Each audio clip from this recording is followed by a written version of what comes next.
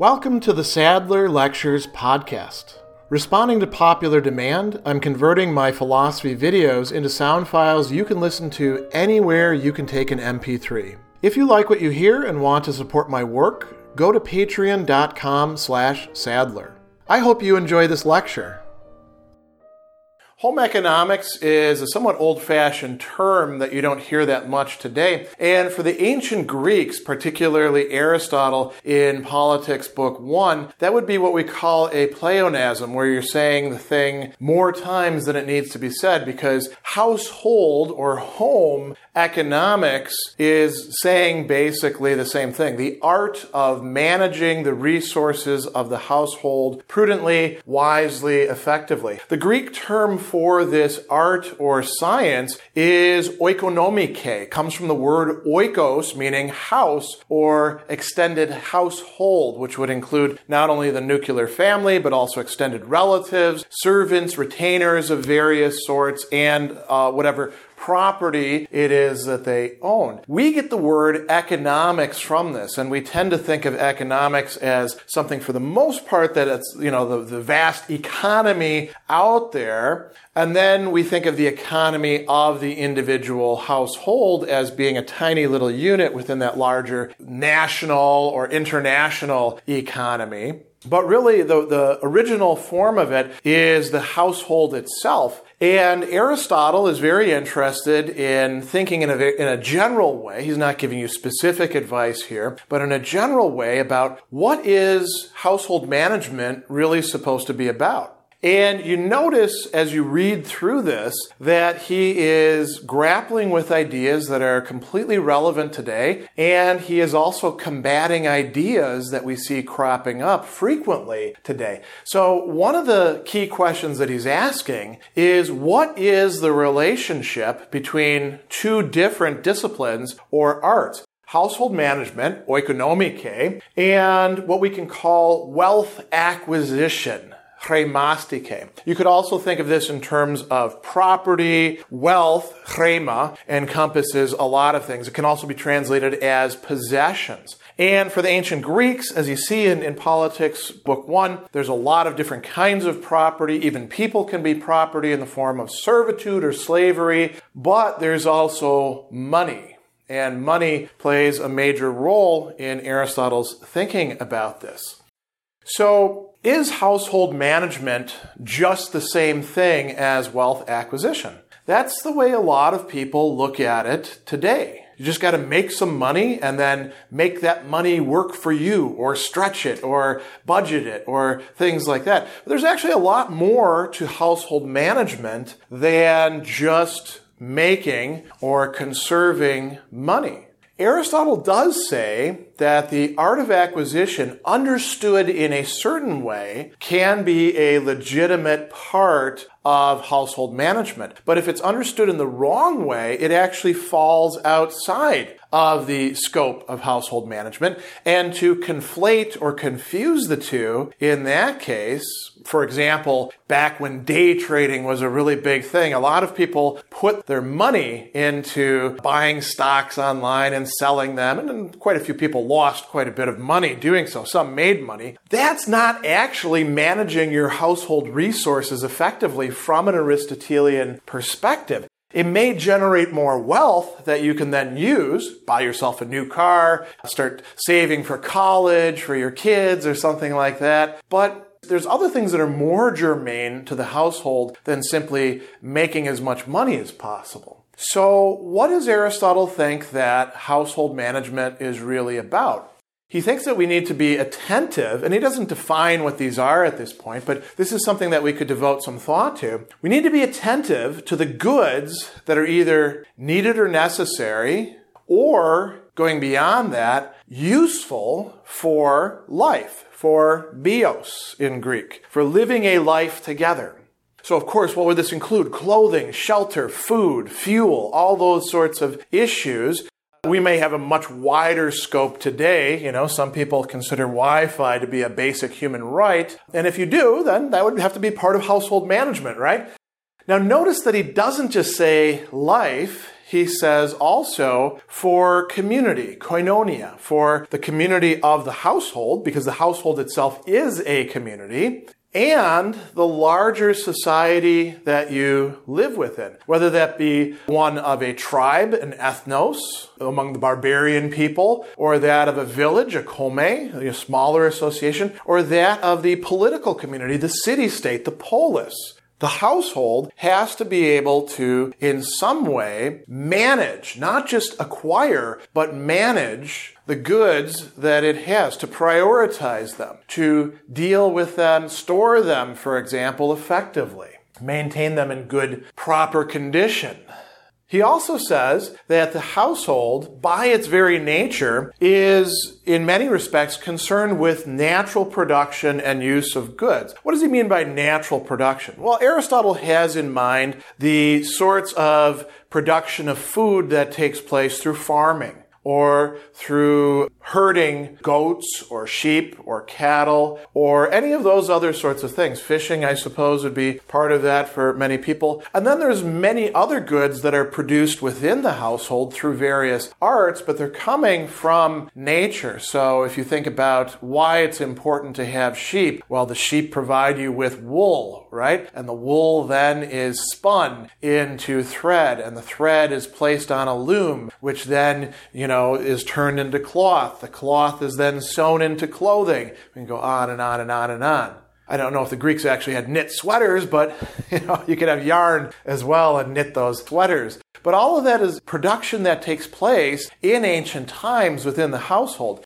We, in our modern way of living, we don't do very much natural production at all. If we do, it's probably in an elite and artisan sort of way, or it's because we're so desperately poor that we can't afford anything else and we need to produce it ourselves. Or we could just be into DIY things, right? But for the ancient Greeks, that was really a central part of what the household did, and that's the way it was through most of human history and in most cultures.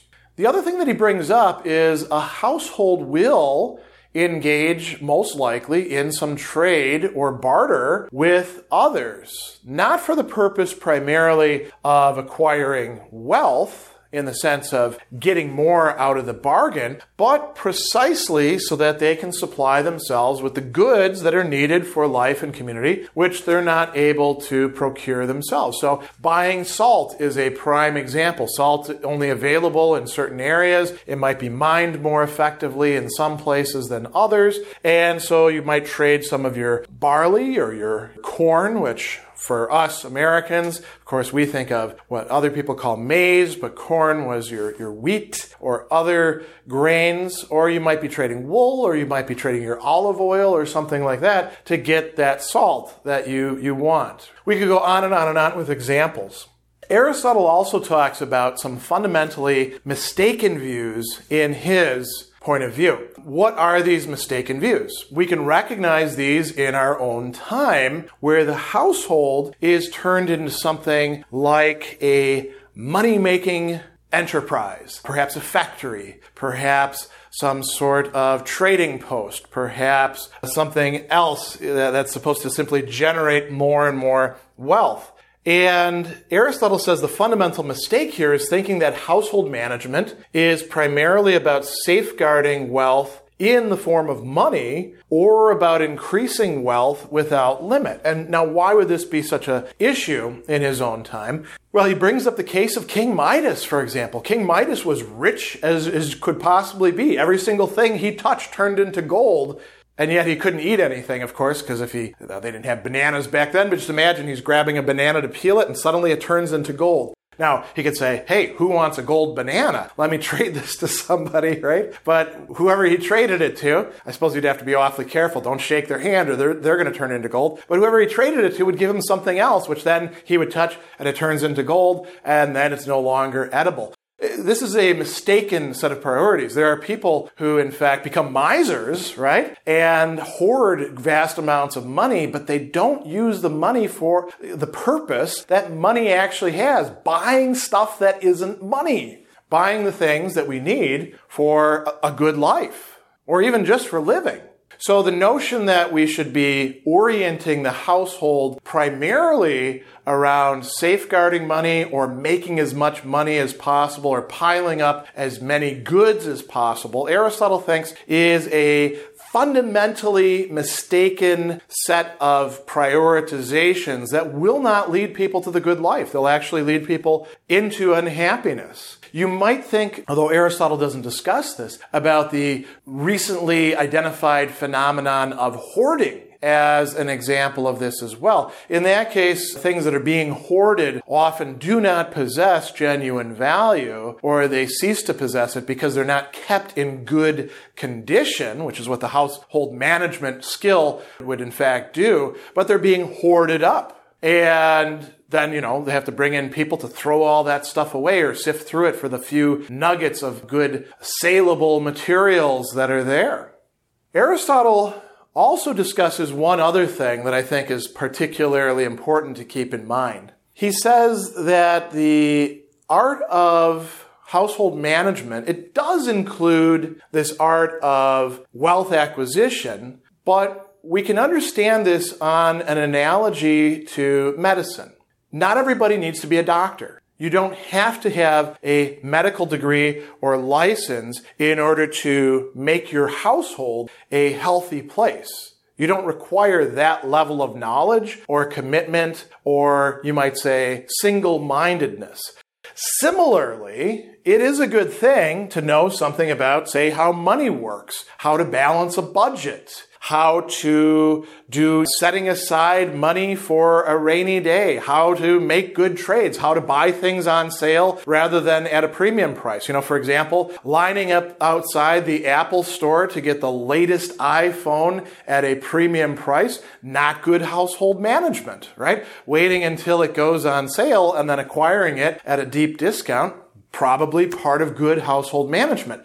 But you don't need to be a financial wizard or, a master of the various properties that you're buying and selling and using in order to do that. So he ends up saying that inasmuch as, in a way, it does belong to the householder and the ruler to see even to health, in a way it doesn't belong to them, but to the physician. Also with regard to wealth, in a way, it's the affair of the householder. In a way, it's not. But it is a matter for the subsidiary art. That means that the art of wealth acquisition should always be subordinate to and guided by the art of household management. It should never be the one single thing that's actually running the show. And the person who's most qualified in wealth acquisition is not necessarily the person who should be running the household. So you see that for Aristotle, wealth acquisition is part, but only a limited part, of household management. Household management identifies and works with and understands a whole different set of goods going beyond the scope of the chromastike, or the wealth-acquiring art. Special thanks to all of my Patreon supporters for making this podcast possible. You can find me on Twitter at Philosopher70, on YouTube at the Gregory B. Sadler channel, and on Facebook on the Gregory B. Sadler page. Once again, to support my work, go to patreon.com/Sadler. Above all, keep studying these great philosophical works.